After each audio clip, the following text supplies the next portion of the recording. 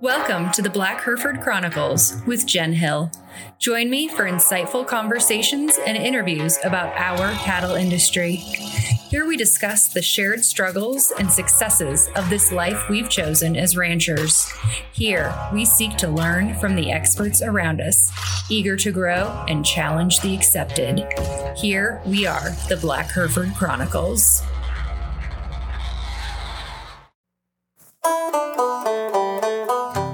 Before we dive into today's episode, I want to tell you about an awesome sponsor.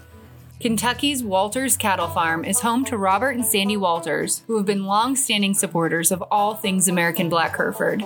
With legacy bloodlines and cattle full of muscling and depth, they're an operation you want to check out. You can find Walters Cattle Farms on Facebook or give Robert a call at 270-832-1180. Thanks, everybody, for tuning into another episode of the Black Hereford Chronicles. I've got a couple of guests on here today, and I think we're going to put together a really interesting show for y'all today. So I'm going to start by having Ryan introduce herself. I think Ryan is going to take up kind of the bulk of our time today, and I'm really excited to dig into this. So Ryan, will you kind of tell us who you are and what you do in the industry?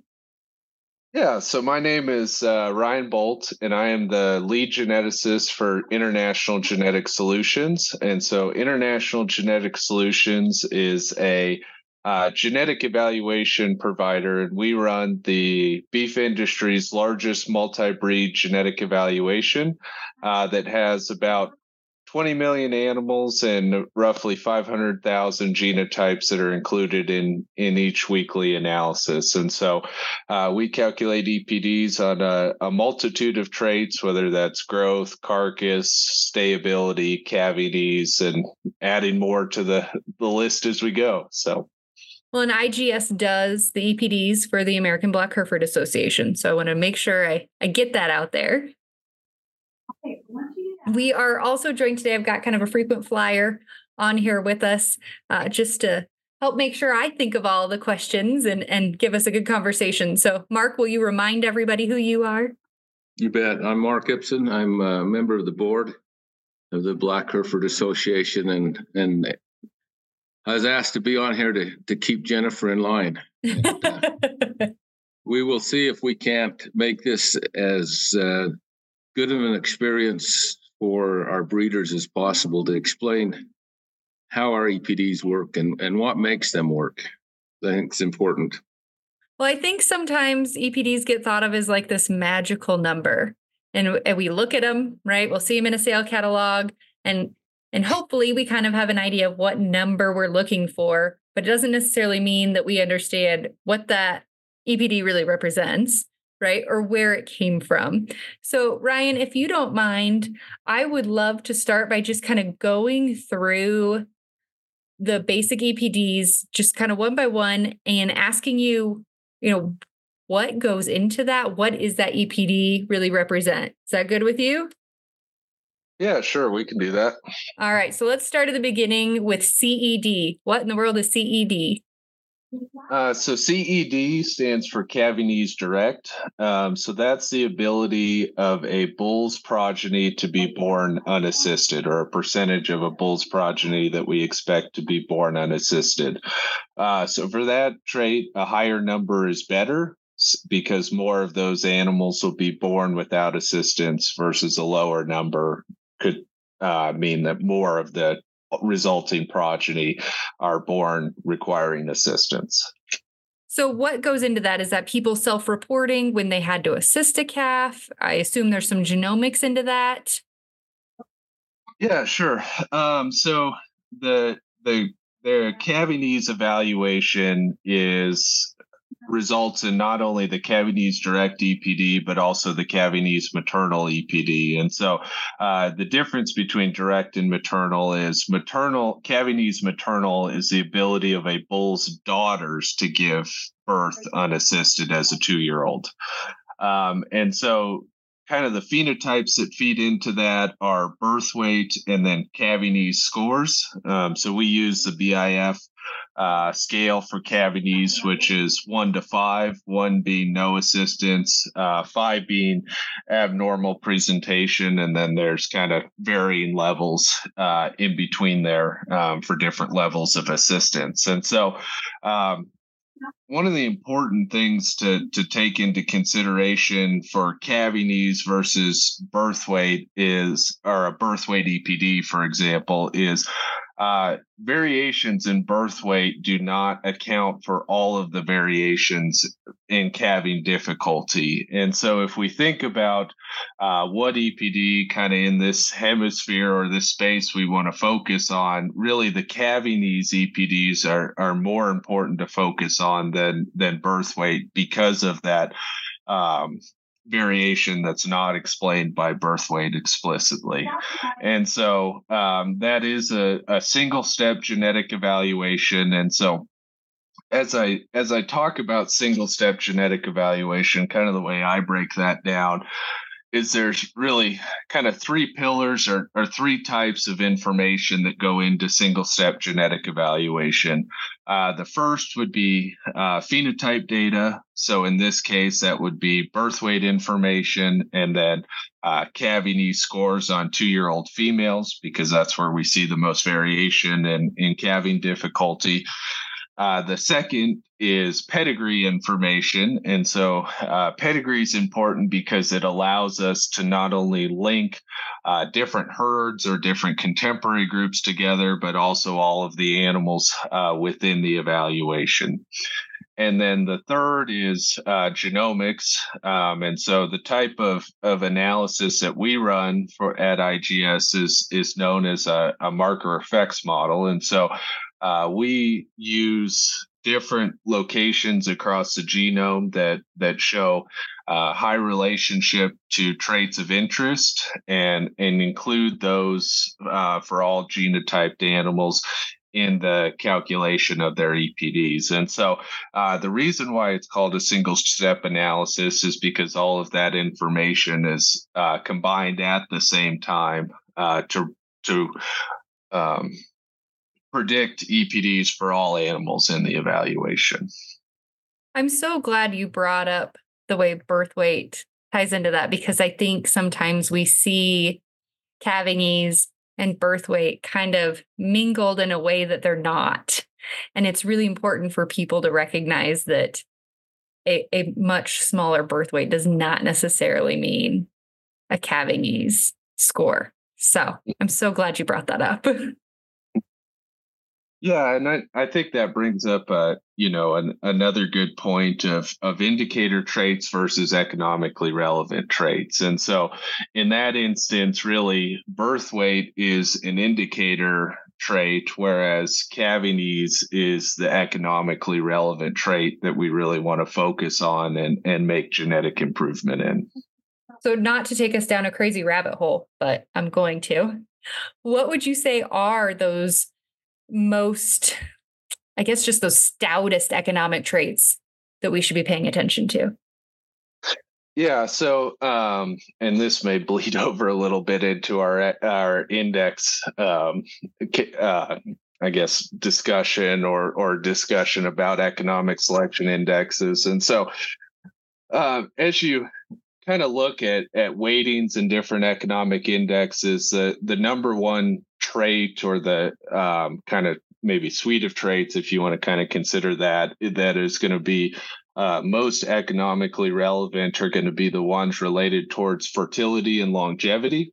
And so there's a myriad of factors that really kind of influence the economic value that those types of traits have within commercial beef production. And really a lot of that has to do with opportunity costs, cow depreciation, different things with having to raise a female and have her grow prior to entering into the beef herd, as well as disadvantages in weaning weights out of younger females. So there's a whole myriad of things that influence that. And so as you look at, economic models or economic selection indexes in the beef industry, generally those types of traits are kind of more heavily weighted in those resulting indexes. And so as we think about kind of the most important or really important traits, those are obviously pretty high or at the top of the list. And then from there, it kind of has varying levels of influence, depending on kind of, I would say, what your sector of the ag industry is, and really what traits are going to be important to you, and what the endpoint of that index is. And so, obviously, if you're selling calves at different time points, whether you're selling those at harvest time or at weaning, different traits are going to be more important in that scenario. Or, really, for the good of the industry, the goal should be to try to make selection decisions on economic indexes that cover all aspects of the beef supply chain. And sometimes that's challenging because maybe not all the value is realized in different sectors, but really as we continue to move forward and try to drive beef demand, that's really the traits that are properly weighted in proper indexes are those that are going to have the largest influence over those resulting indexes to really try to make the beef industry as profitable across all sectors as we can.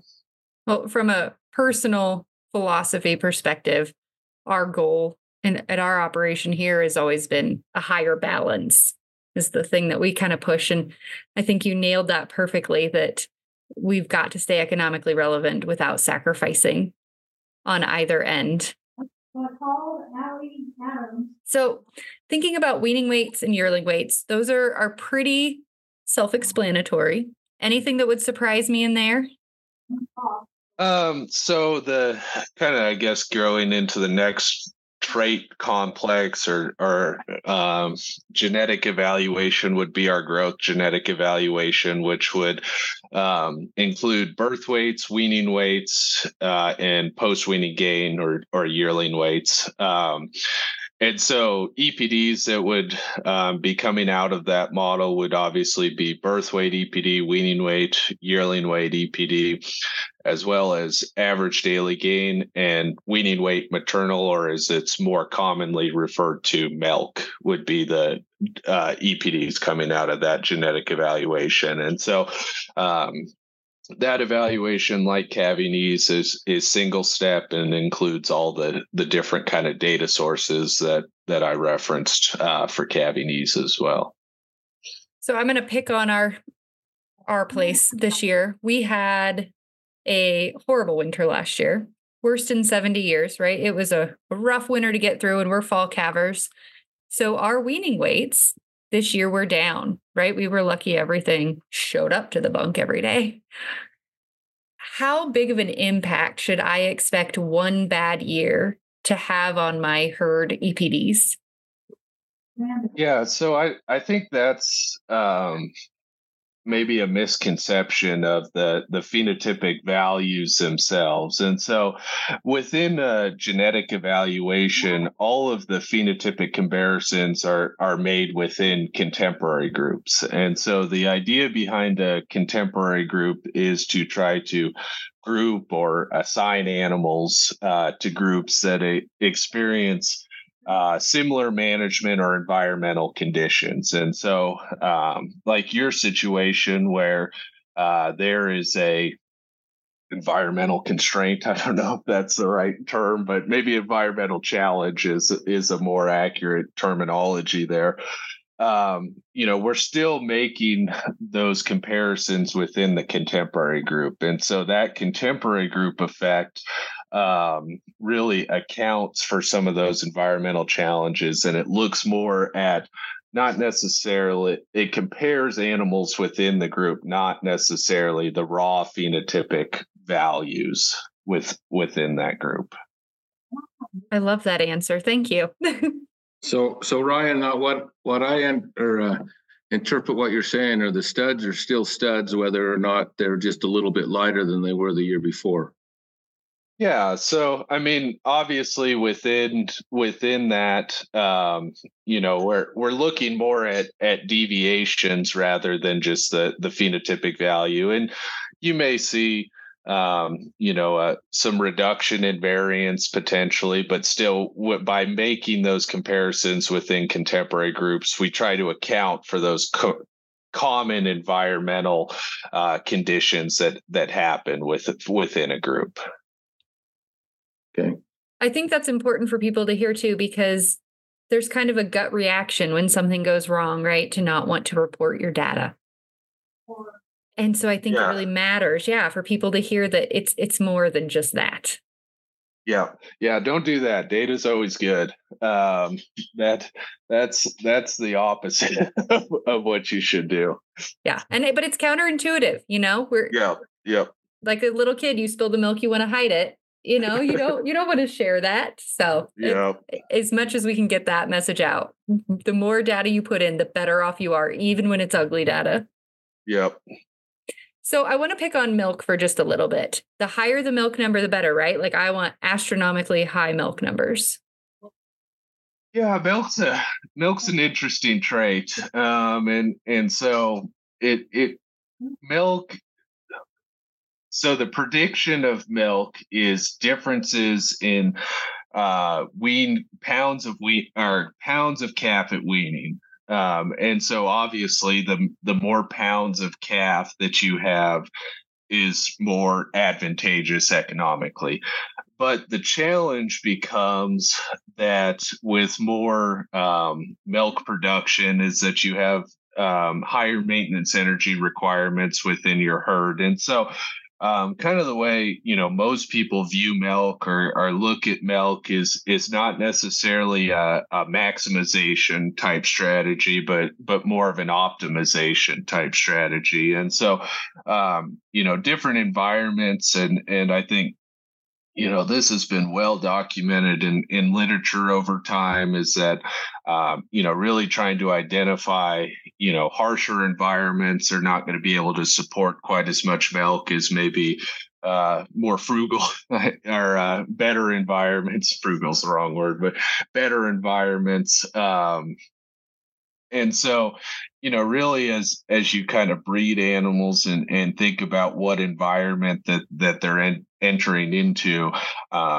something that you kind of want to consider. And so sometimes as you think about that, or you think about some of those constraints, they kind of offset each other a little bit of that additional energy requirement versus those additional pounds of weaned calf kind of tend to offset each other. And really that becomes, as you're thinking about making selection decisions, trying to optimize that value and maybe not getting too extreme one way or the other may be kind of the right spot to be.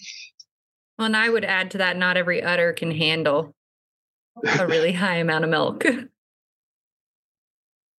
Fair. So CEM, you kind of touched on. Oh, I skipped right over TM. Let's because that's kind of tied into what we talked about earlier. But anything in TM that you would add? Yeah, so total maternal is a combination of the weaning weight and milk EPD essentially, and so that kind of is, I guess, a historical. It was more popular, I think, kind of historically than, but still, because it's been there for a long time, kind of helps give that combination or an understanding of both the direct and maternal components of weaning weight. Perfect. I'm going to roll over CEM because we already kind of talked about it. Let's talk about stayability.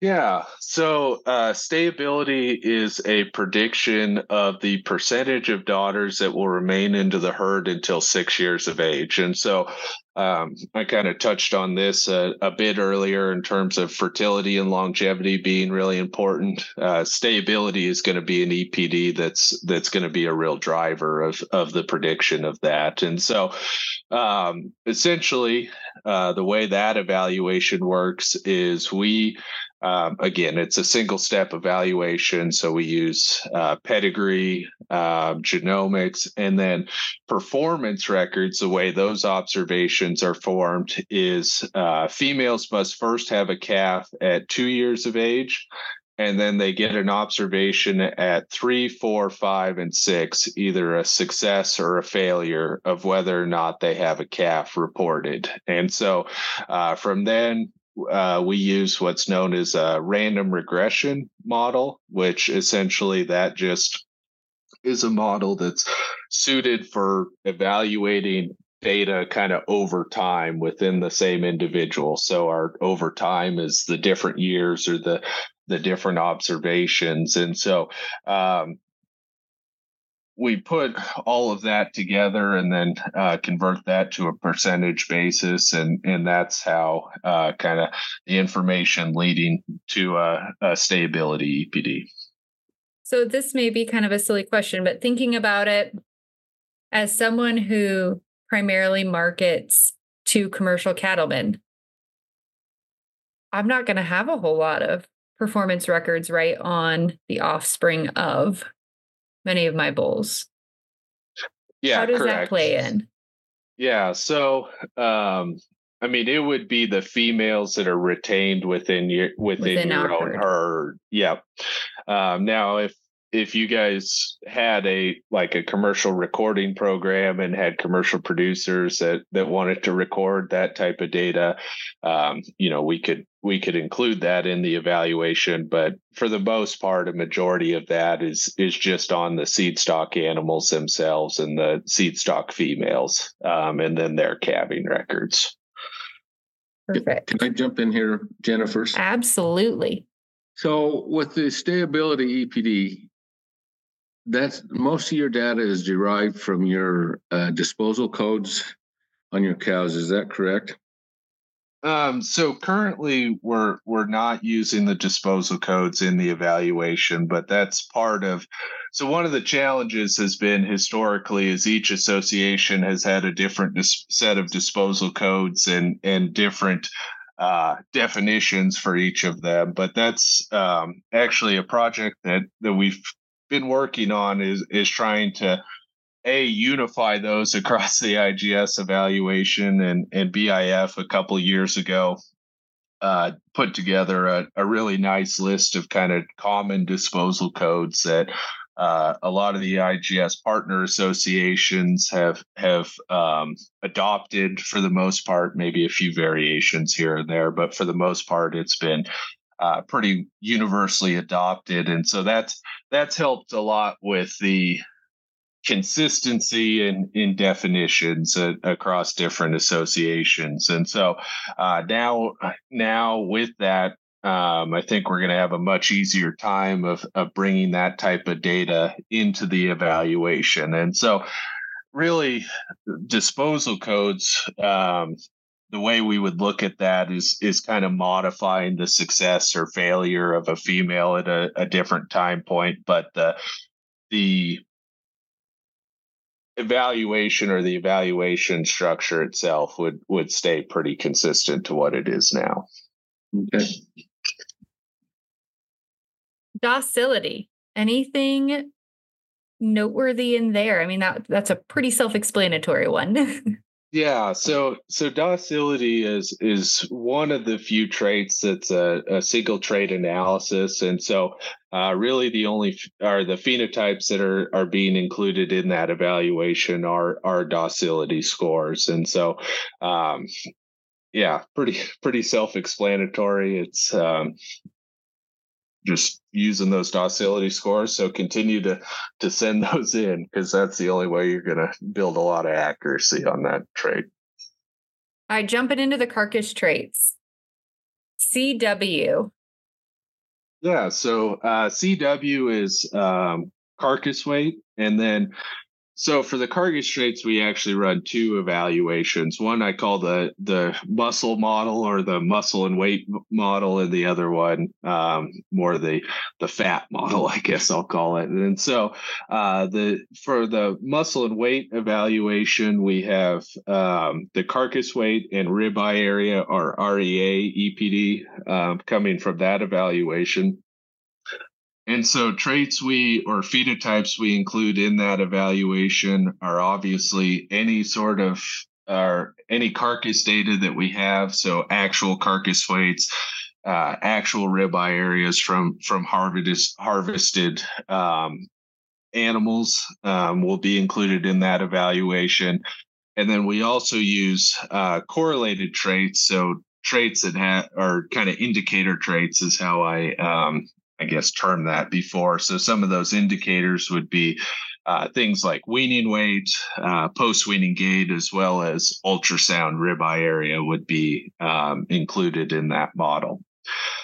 The other carcass genetic evaluation, or kind of the fat model, would produce the marbling EPD, as well as back fat. And so the phenotypes or the traits that are included in that are obviously, again, actual carcass marbling scores, and then actual carcass back fat measurements, as well as ultrasound IMF scores, and then ultrasound back fat scores as well. How heavily weighted is the ultrasound, that raw ultrasound data in those EPDs? Yeah.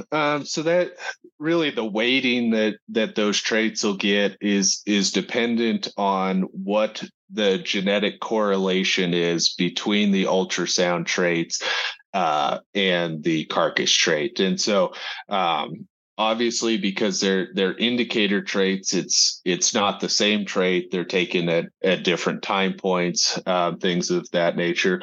But most of those are pretty moderately to highly correlated between carcass and ultrasound traits. And really, as we think about seed stock animals, that's going to be our best predictor, our best indicator trait, because we're not harvesting those animals. Obviously, we want them to go on and be parents in other group or herds or populations. And so as we think about those indicator traits, we have to collect those to have some sort of metric or data to help us identify genetic differences among those animals.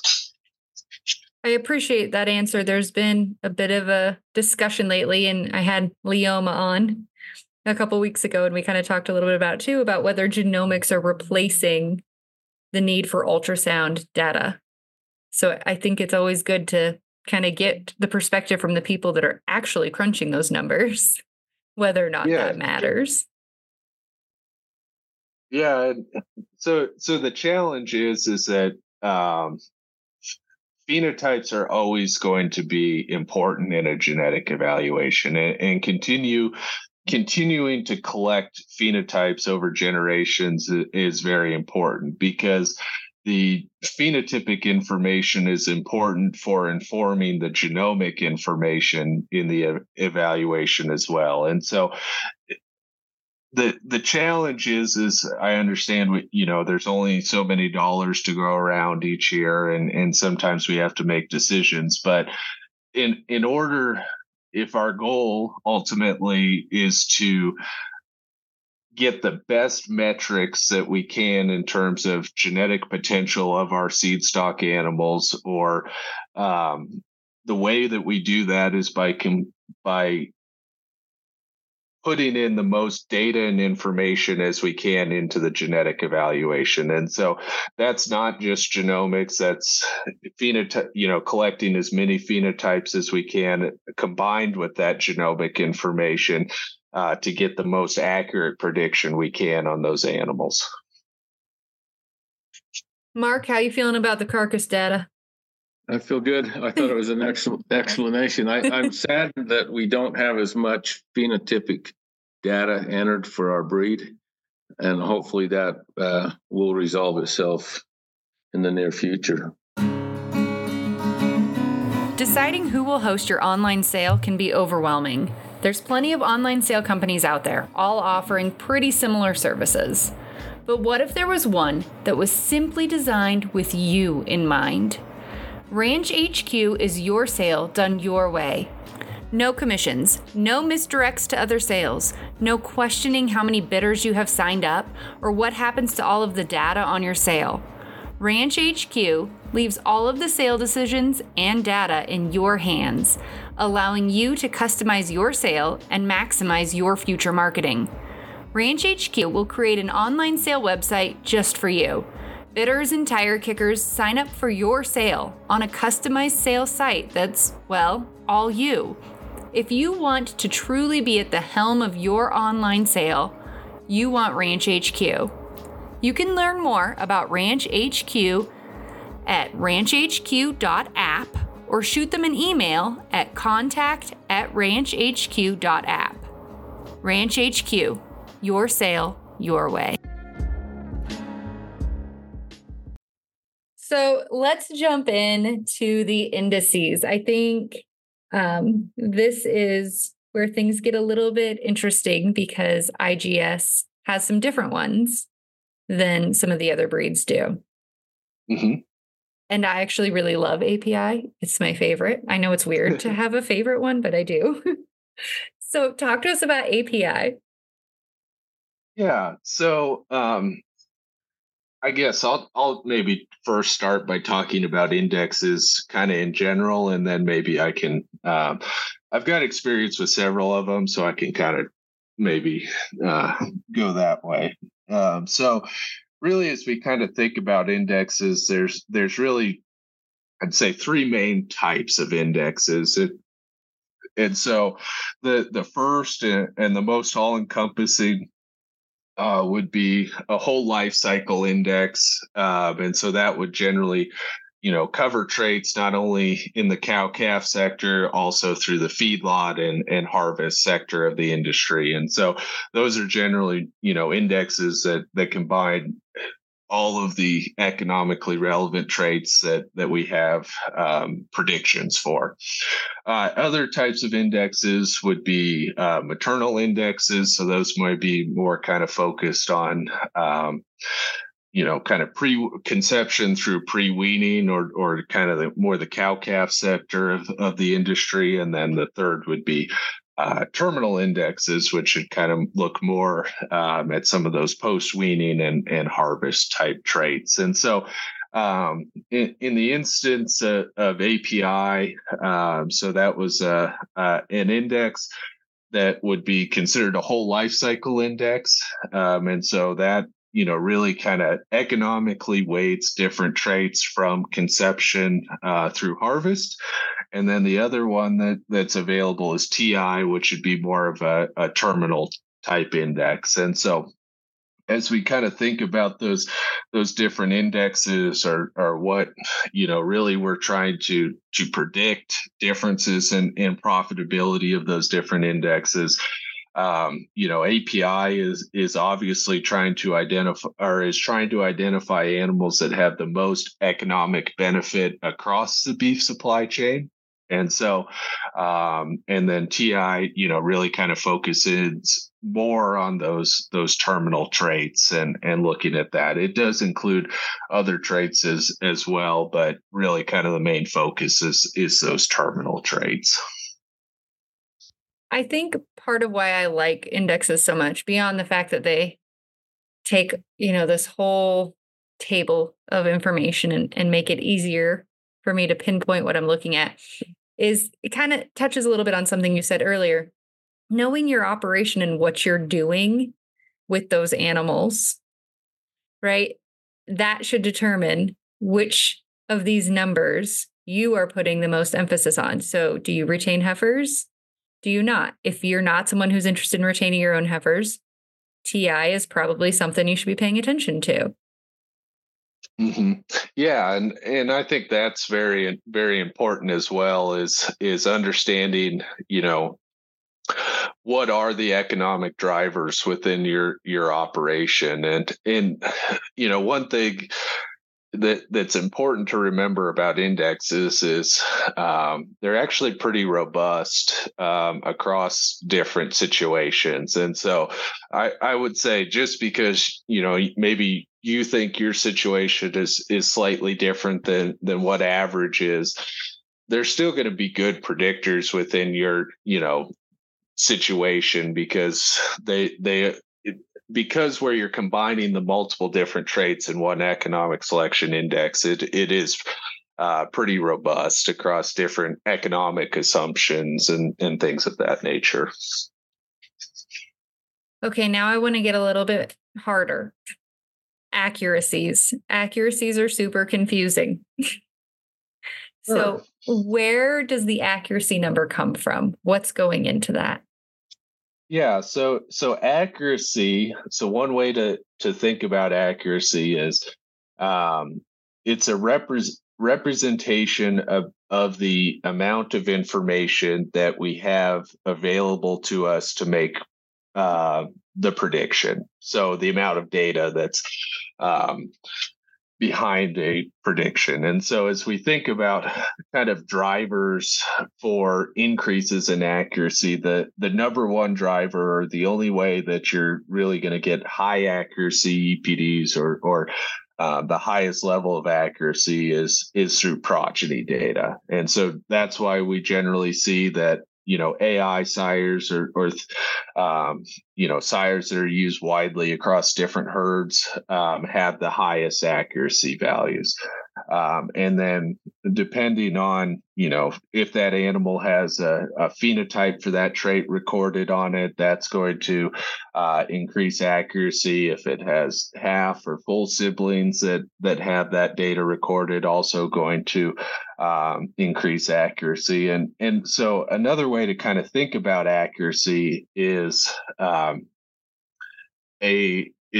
another metric called possible change. So if you've ever seen a possible change table, at lower levels of accuracy, there's higher percent, or the range that we would expect the true value of that EPD to land 2/3 of the time is wider than at higher levels of accuracy. And so that doesn't mean that the variation in the resulting progeny is going to be less in higher accuracy animals.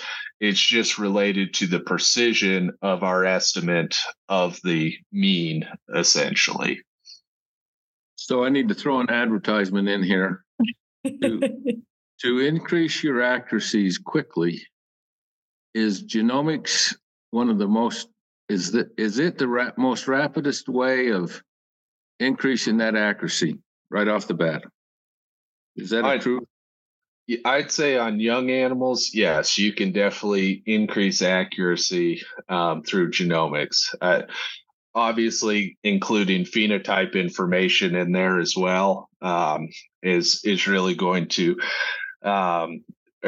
boost levels of accuracy, and you'll see that kind of feed up and down the pedigree in your herd. And so as you add genomics or phenotype, or maybe even not even thinking about it more generally, it's just data, whether that's genomics or phenotype. But the more data and information you have, that feeds across your entire herd or all the related individuals. And so it's, I would say it's important to include all of that information to get as precise of estimates as we possibly can.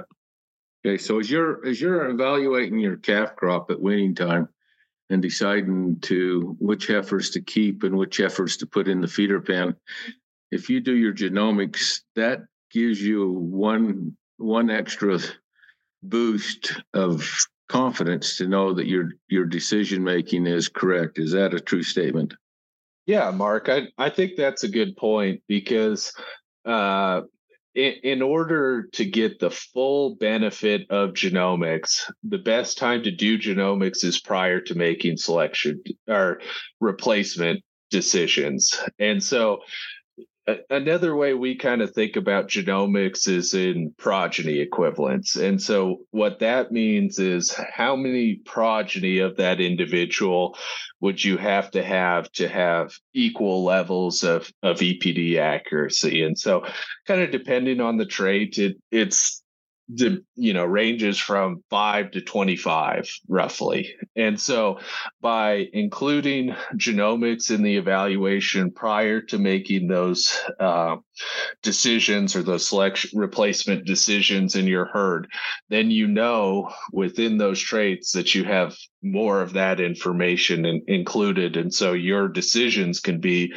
that much more accurate when you're making them at weaning time. As an evaluator, what kind of accuracy score would you be aiming for? Yeah, so it really kind of depends, and I would say it kind of goes back to the possible change table, and so this is a little bit of where the art of breeding maybe comes in, and so as you look at lower accuracy EPDs, you have higher risk of those results or the true genetic potential of that animal being different than the predicted genetic potential. Whereas if you look at higher accuracy EPDs, that means we have lots and lots of progeny data. We have lots of information. And so there's less risk of the true value being dramatically different than what's predicted. And so a little bit of, I guess, as you think about your decision-making process, you have to think and trade off some of that risk, I would say, is if you're thinking about using young animals in your herd, there's a potential that when we start getting those first progeny proofs that maybe they're not performing quite as well as what we thought. And so that EPD regresses a bit as a result of that progeny data. At the same time, there's equally as good of chance that they actually perform significantly better than what we predicted, and then that animal's EPD would increase.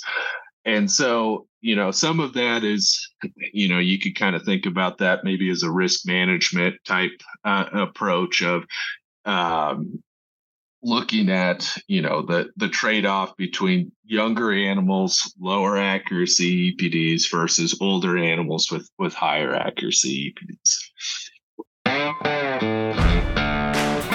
HI/Cattle Company is a generational cow-calf operation that got into the seed stock business 12 years ago to raise better bulls. Bulls that would thrive on the range, bulls that don't need pampered or babysat, bulls that sire calves that perform well from birth through the rail and maximize profit while minimizing discount potential. HI/Cattle raises Black Hereford and Angus bulls with cattlemen in mind. Our ethos is raising bulls with a higher balance, bulls that improve performance without sacrificing maternal power, because we know it's possible.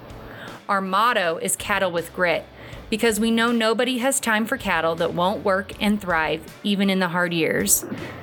HI/ offers age advantage, forage-developed bulls each spring. For more information, you can find HI/Cattle on Facebook or at hislashcattle.com.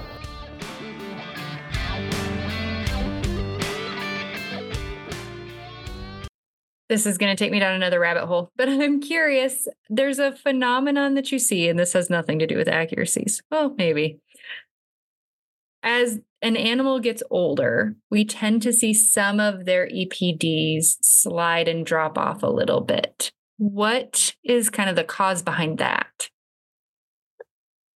Yeah, that's or am I crazy? Is it just mine? Yeah. So I would say likely are you looking at that in terms of percentile ranking? So what can happen in terms of if you look at an animal's percentile ranking over time is that if you compare that to the genetic trend data within your population, so I'll just take weaning weight, for example, right?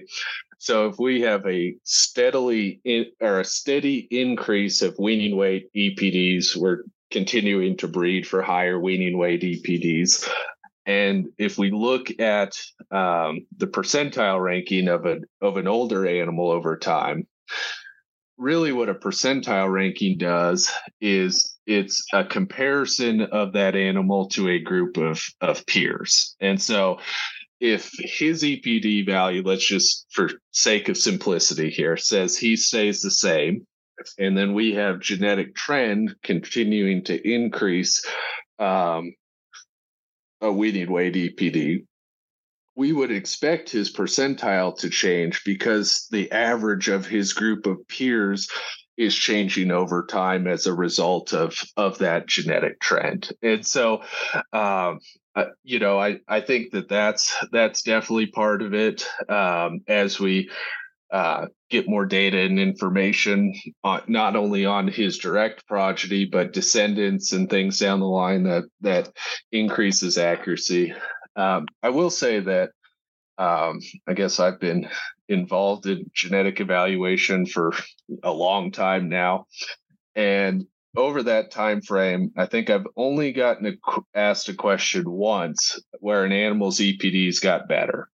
And all of the other thousands and thousands of EPD questions I've asked have been on animals that become slightly less favorable for one reason or another. And so I think one of our tendencies is that we focus on those animals that become less favorable and maybe don't focus on other animals that have become favorable over time, because really it's kind of a 50-50 split. And that's really human nature. I mean, I understand that, and especially as we think about, animals that are important within our own herds, we tend to focus on those things. But I can guarantee you that the genetic evaluation does not have a vendetta against any individual animal to march its EPDs down lower over time. It's 100% data driven. It makes sense as things around us improve and get better, right? And that should be our ultimate goal at the end of the day. The things that we did before, not quite so shiny. Yep. Do you have any tips for comparing EPDs across breed? As black Herefords, a lot of the times we see our potential customers a little more accustomed to the AHAs, EPDs. And so we're always trying to educate, right? Trying to help our customer understand what they're looking at. Any tips for comparing across those breeds? Yeah. So you guys are actually, very interesting because you do kind of combine for so many reasons. Because you guys really interact with three genetic evals simultaneously. So you have the AGI genetic evaluation, the American Hereford evaluation, and then the IGS evaluation, which I think is pretty much all of the evaluations that you could interact with. So we wouldn't want you to get bored.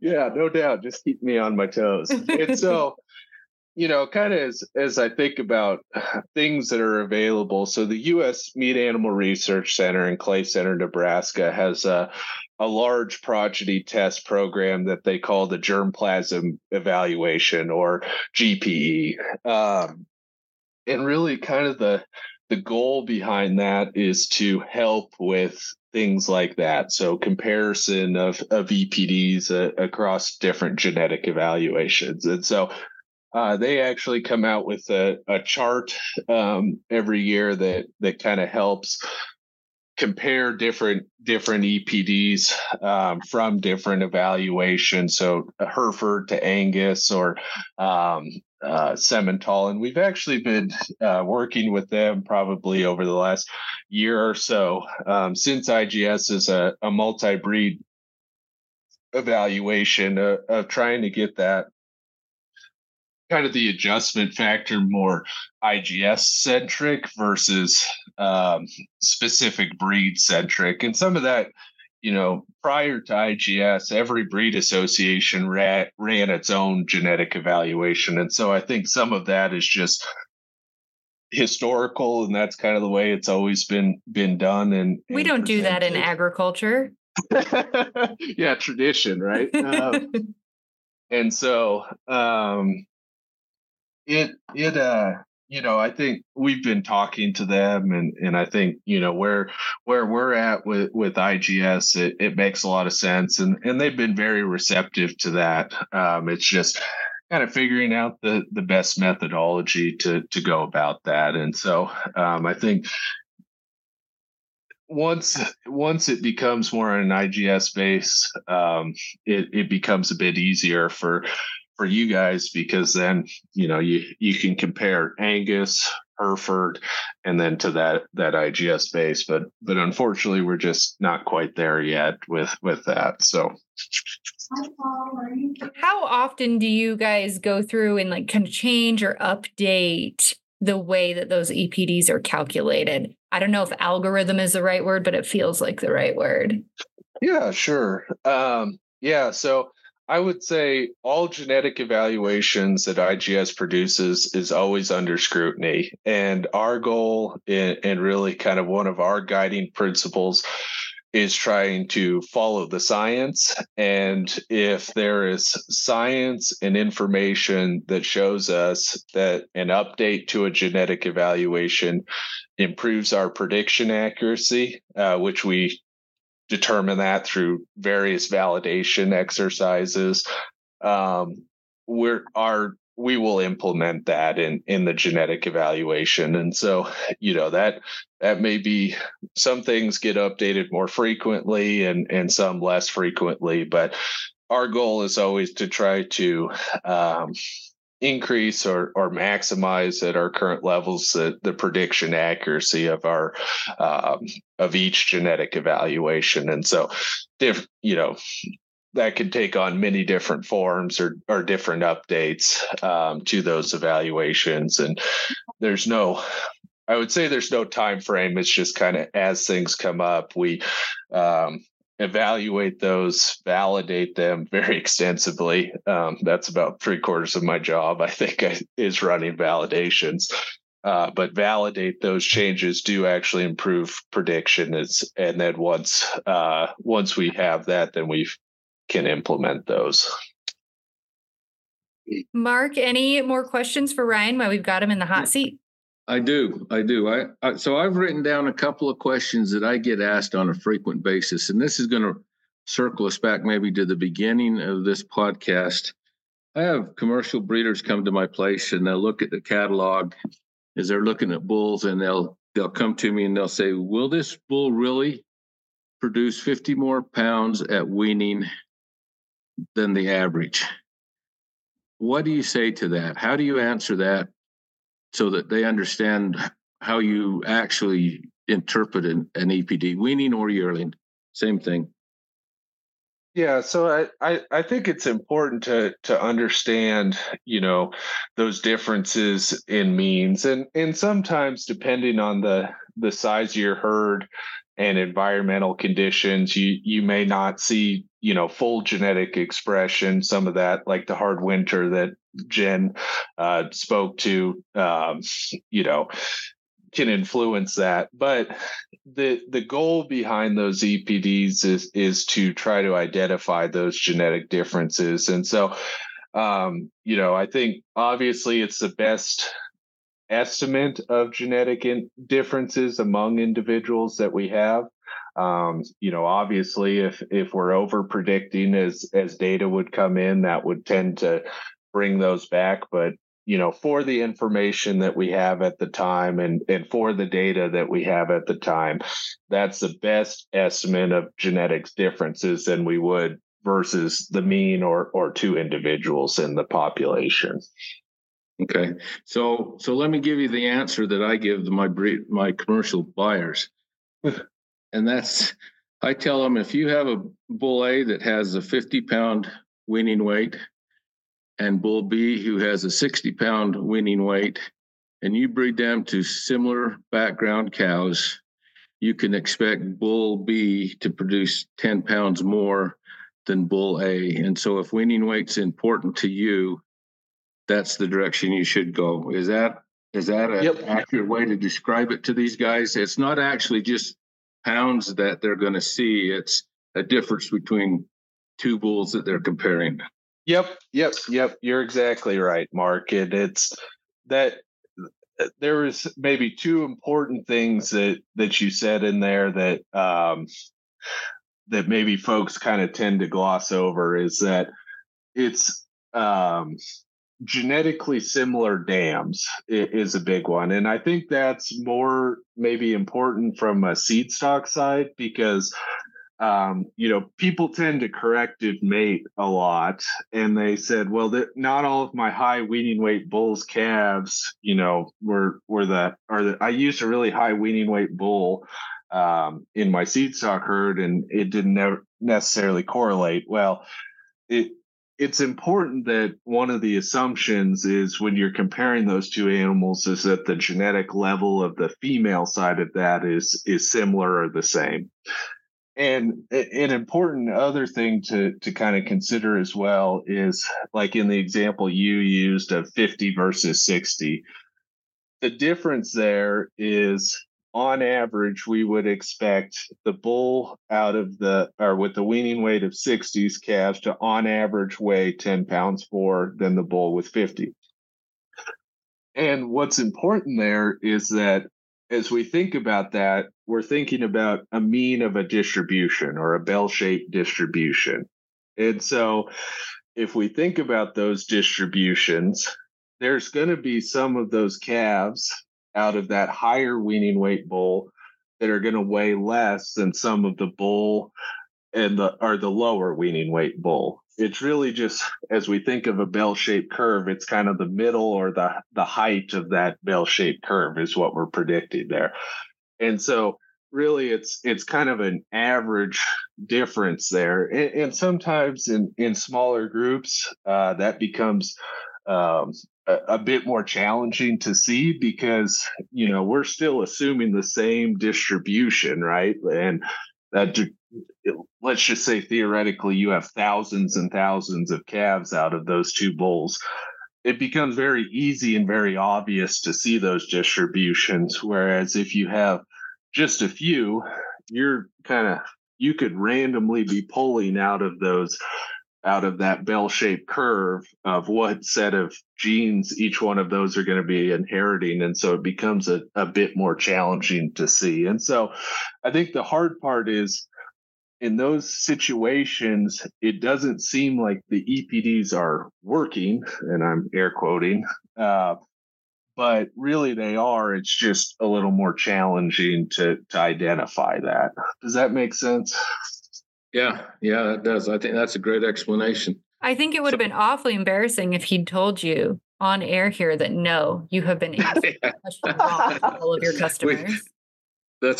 That's where the edit button comes in. Strike that. Yeah. So the next question I have, Ryan, is, when we switched to IGS a year ago, or a little over a year ago, there was a lot of questions that I got about multi-sire representation in a contemporary group, how important that is. Do you use that data on a single sire contemporary group, or is that just information that is put in and not really factored into the EPD evaluation?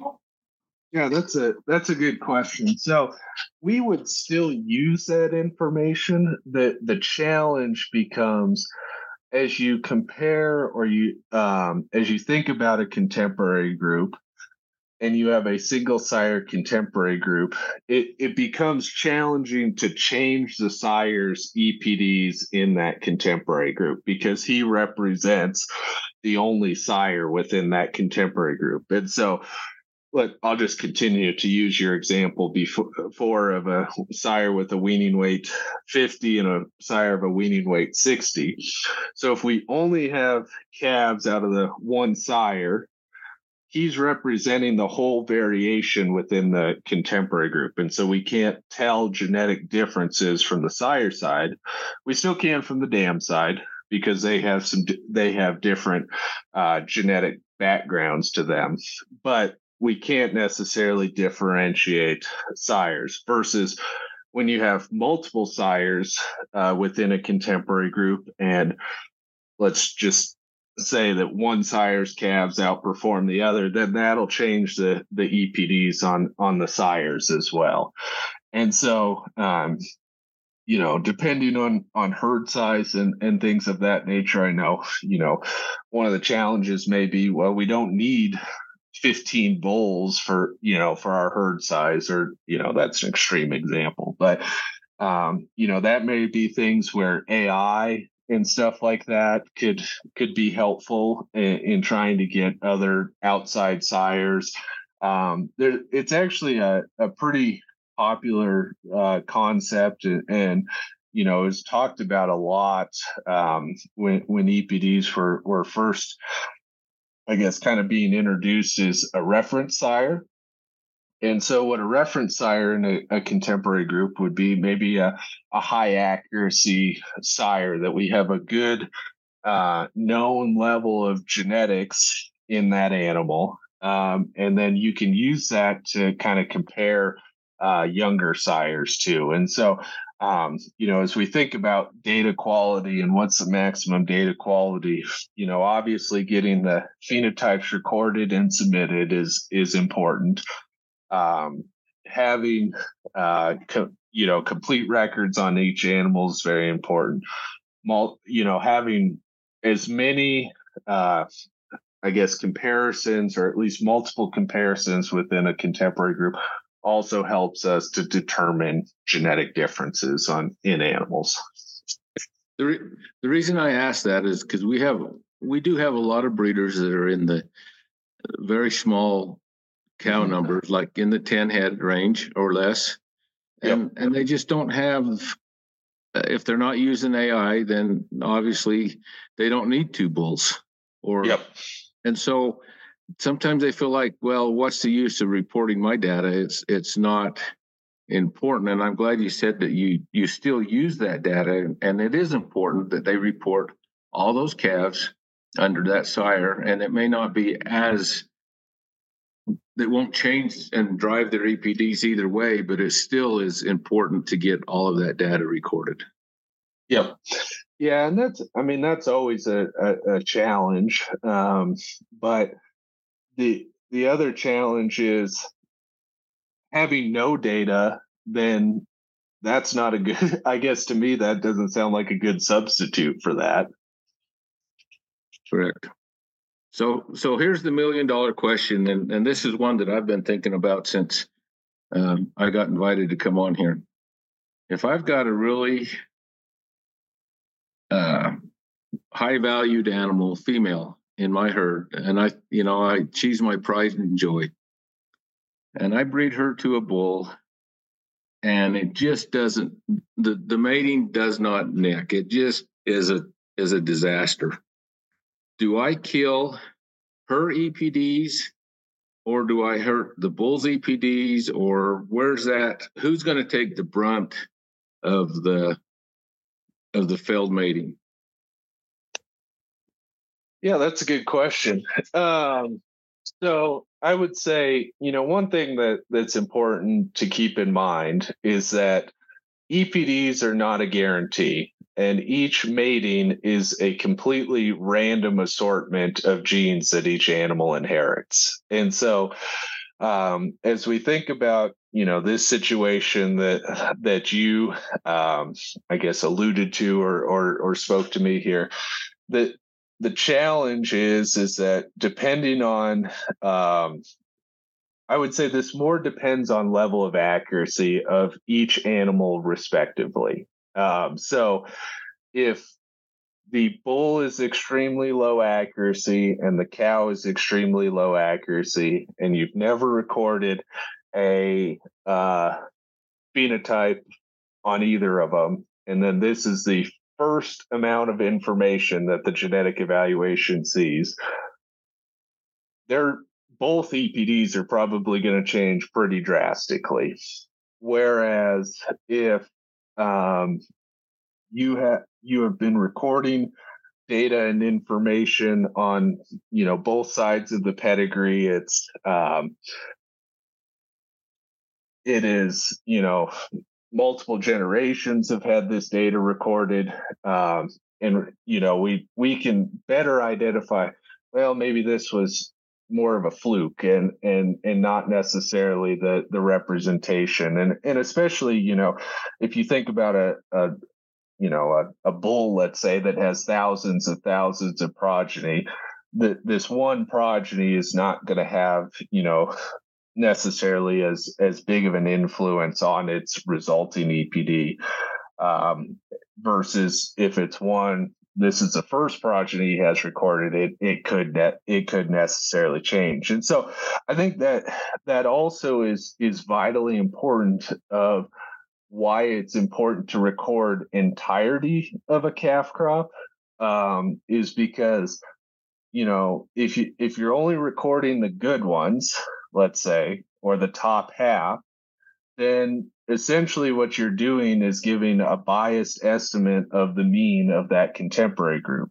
And so it's very important to record all the data on all the animals that you can, so that you have the most information of that group. And so, I guess to kind of circle back and answer your question, I would say more likely, depending on the level of accuracy, whoever's lower at, neither of them will just take the brunt of it. It's more who has less information or who has a lower accuracy EPD has the opportunity to more likely have their EPD change more dramatically. Okay, I'm glad you addressed the point of reporting all your calves in that contemporary group, because that's kind of what I was hoping that you would say without coaching me.